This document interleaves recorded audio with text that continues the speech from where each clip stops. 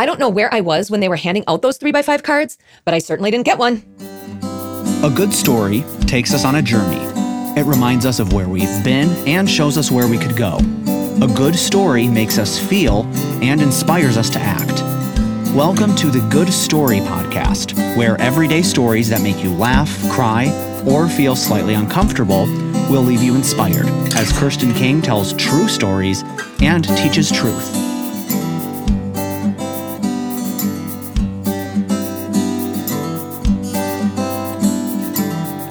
Last night, I had the most wonderful evening.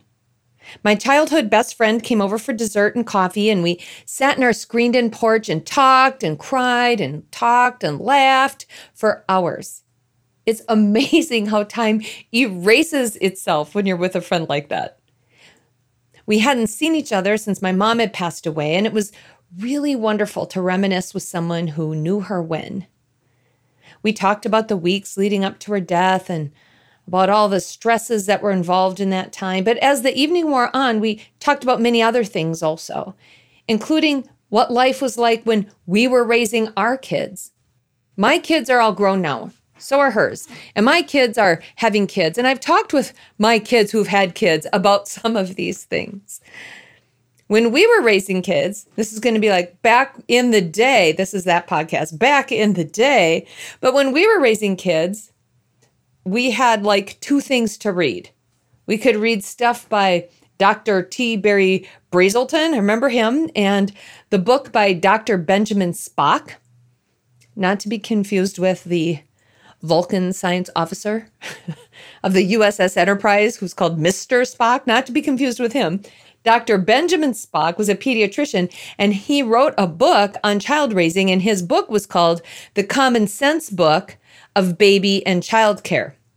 Now, before you all freak out and call and tell me about the weird Freudian influences or strange ideas that you felt Dr. Spock had, and some of that is absolutely accurate, my point in my story is that's all I got. That's all I had to read, this little paperback Dr. Spock book.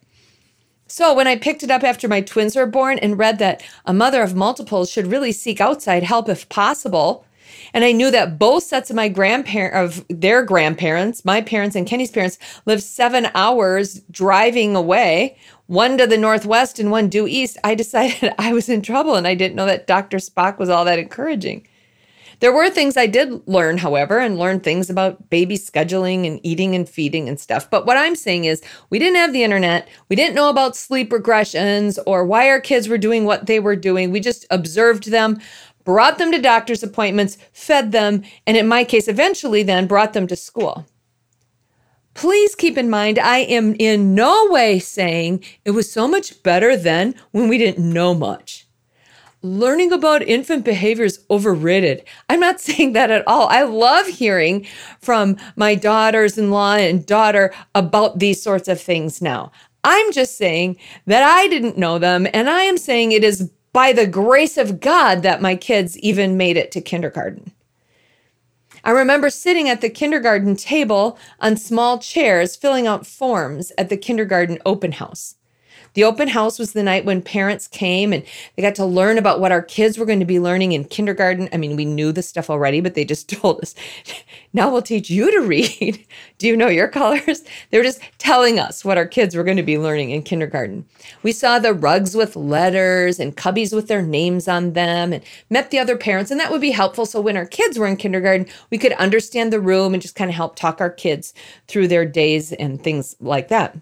We were given folders and we all sat down on these small chairs and were asked to write down all kinds of emergency contact information, allergy stuff. And also we were required at this moment to fill in our kids' vaccination dates. Now, when our twins, Kenny and Danny, were young and my husband was in school, we didn't have the best insurance. We had what we could afford. And let me just say, we weren't buying brand name soda, so you can imagine how great our health insurance was. Because of that, when it was around the time for a new vaccination, and if we happened to be traveling to Minnesota or meeting my parents somewhere else, I would often ask my dad, who's a doctor, family doctor, so don't panic. I would ask my dad to bring vaccines with him if he could. I remember most clearly going to my Uncle Howie and Aunt Jan's house for a family reunion of sorts that was centered around my grandma's birthday. I can't remember exactly how old the boys were, but I do remember going to one of the back bedrooms with Kenny and our boys and my dad, who had vaccines in a cooler and set up all ready for the baby check. This was efficient. It was efficient in both time and cost for us. However, it was less handy when it came to fill out the vaccination records. Because while our kids did receive the ones they needed at the proper times, I didn't keep close track. And we didn't have one medical history report. So when I looked down and saw all these blanks with initials asking me about MMR and different things, I realized again, one more time, that I had fallen short as a mother. I am well aware right now that I am causing great angst to all mothers everywhere. If you're an anti-vaxxer, you're appalled that I even gave them to my kids in the first place, much less in such a seemingly haphazard way. If you're a pro-vaxxer, you're appalled that I did not keep better records and that I gave them to my kids in a seemingly haphazard way. I own that. I'm admitting that. So if you want to message me your feelings, please feel free. That no matter what side of the fence you're on, I will be able to respond. I know, right? How terrible. But that's not the worst of it. Back to the kindergarten table and the little chairs and the forms to be filled out with all the letters and blanks for dates. I, at that moment, realized that all these other mothers were taking out little 3x5 cards from their purses, setting them down next to their paper, and utilizing them for such a time as this. I envied them. I thought, I'm going to remember this when it's time to register Greta. But right now it was too late for me to be organized. So I did what any panicky mom would do. I stopped and I thought, well, there's a small window for when we were supposed to get these vaccinations done back in the late 80s and 90s. And I knew I got them done. That's what they need to know at this school. I filled in the one I remembered from the family reunion because I knew my grandma's birthday and the party was a few weeks after that. Okay, that was one day and more to go. And then I did something I am also not proud of. I looked over at the organized mom to my right and thought, well, our kids are roughly the same age, so I assume that our dates are going to be roughly the same as well. So I'll just copy hers and tweak it a bit. And I did. Can you even believe it? Oh my goodness, I'm so ashamed. I was not a cheater as a kid. In fact, I used to guard my paper like Fort Knox so others wouldn't copy off of mine. Do you ever wonder why they say guard it like Fort Knox? I actually do wonder that. I had to pause. What is Fort Knox? Where is it? Why is it so heavily guarded? Why do people say that? Briefly, Fort Knox holds literally tons of gold. It's a bullion depository. Also, bullion is B-U-L-L-I-O-N. It's gold or silver in the form of bars of gold. Not to be confused with bouillon, which is a tiny little cube of evaporated seasoned meat extract you use as flavoring in soups and stuff. They probably named it bouillon. I wonder if it's because it's a cube. It looks like a little gold cube. But I don't know that. I am so far off track right now. Bullion cubes goes back then to bullion, which is gold bars, there's a bullion depository, which is a vault. It's fortified. It's next to the U.S. Army post in Fort Knox, Kentucky. So they called it guard it like Fort Knox. It's operated by the U.S. Department of Treasury. And I looked up because I'm curious. It currently houses 147.3 million ounces of gold with a book value of 6.22 billion. Billion, not to be confused with bullion, not to be confused with bullion. Most of the gold in the vault is in the form of these 27-pound bars. 27-pound gold bars. The rest is in coins. So yeah, I used to guard my papers like that. Apparently, the mom next to me, sitting at the little kindergarten desk, never did, because she was not thinking to guard her papers that day. She was like so careless with them. Also, she probably wasn't thinking some irresponsible mom is going to need to copy off of her paper for her own children's immunization record. I mean, I didn't need all of them. Like I said, I filled out the one around my grandma's birthday, and I figured out the first ones, whether it was the 2-week or 6-week. I can't remember that one either right now, but I promise I did remember it then. So there was just a few blanks that I needed to steal from her. I did record the rest of my kids, though. I lived and learned. Although I had one snafu with Greta, too. On her first day of kindergarten, she climbed into the back seat next to Timothy in his car seat, and I hopped in to drive. Kenny had taken the boys to school earlier, where we were all going to meet for kickoff day. The twins were in 2nd grade, so they could walk into their classrooms on their own and get settled, but kindergartners needed to be brought by their parents. And if they were full day Tuesdays, Thursdays, every other Friday, they stayed that day. If they were full days Monday, Wednesday, every other Friday, they just went to the opening exercises that day, then they'd walk to their classroom for about 15 minutes and then went home. Greta was in that latter category, which was a good thing.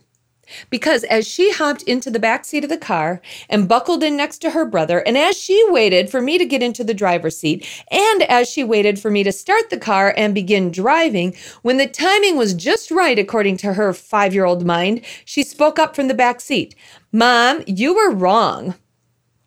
Which, knowing me, as you can imagine, this is not a newsflash. It's more of a, let's call the information to see exactly why I was this time. I looked back at her and said, "What?" She said, "You were wrong. I can go to kindergarten and not get that shot." And then I remembered.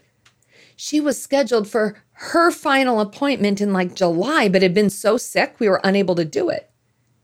So the doctor at the appointment desk, they gave me the option to reschedule on the spot, but I didn't feel like it then. And I'm like, it's not like I'm going to forget. I told them I'd call later when she's feeling better. And then I did. I forgot all about it until that day. So I replied, "Well, you're not staying the whole day today, honey. You're there just for the morning. And this afternoon, you're getting your shot." So there's that. And from the school office, I called the doctor's office, and we went and did get in right after lunch. So she was able to go to school the next day. Which, all of this story might be leading you to ask, wait, what about fruit snacks? Wasn't the title of this thing called Vaccinations and Fruit Snacks? It is. It was. But I realized I had so many failings with the vaccinations that this is going a little bit long. So you'll just have to wait for that. And I will take up my nutritional failings in part 2 of Vaccinations and Fruit Snacks. Right now, I want us to stop and think, what on earth lesson is there to be learned from this? Besides the obvious about keeping better records and not copying off of other people's papers and remembering things that are important and stuff like that, there is a lesson here. And honestly, it was one that I held on to over and over again. It's a lesson found in Isaiah chapter 40, and it's a lesson found in the character of God. Isaiah 40, verse 11 says, "He tends his flock like a shepherd. He gathers the lambs in his arms and carries them close to his heart. He gently leads those that have young." This verse was impressed upon me shortly after our daughter Greta was born, and it was one I referenced back to again and again and again. Here's the deal. Listen. As moms, as friends, as employees, as employers, as aunts and uncles and neighbors and whatever, we all want to do our best. We want to be our best. We want to be kind. We want to remember important dates in others' lives. We want to be present. We want to be available. We want to be competent. And we are all going to fail at it sometime. We will fail at something sometime. It might not be all the time. It might not be about the super important things, but it might. You will fail. You will fall short. You will not measure up to the standard you think you should. You may not measure up to the standard you think others are reaching. But while you are failing, can I say, you are held. God, our Father, our loving shepherd, this verse says, tends his flock like a shepherd. God tends his flock like a shepherd. We've talked about shepherds before. It is the shepherd's job to protect and provide for his sheep. We learn in this verse and in others that God our Father is like a shepherd. He's like, according to this, a loving shepherd that tends to us. He cares for us. He will be sure we have what we need, and he will be sure that we will know what it is that we need. He will lead us to what we need and steer us away from what we don't. This verse also says that God, our Father, our loving shepherd, gathers the lambs in his arms and carries them close to his heart. He finds them. He gathers them. He carries them. I would often picture myself with my kids gathered all together in the arms of God. It felt safe. It felt secure. It felt right. And finally, from this verse, we see that God, our Father, our loving shepherd, gently leads those that have young. Do you hear that? In God's flock of sheep, there are those that have young, and God oversees them too and gently cares for them. He is gentle with me. While I might be harsh with myself, oh my gosh, Kirsten, how could you be so stupid? Why don't you have dates on the 3x5 card like every single other mother sitting around this table? Ugh! But why? Why would I be harsh when my shepherd is gentle?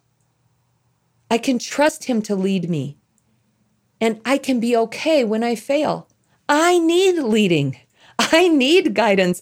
I need direction.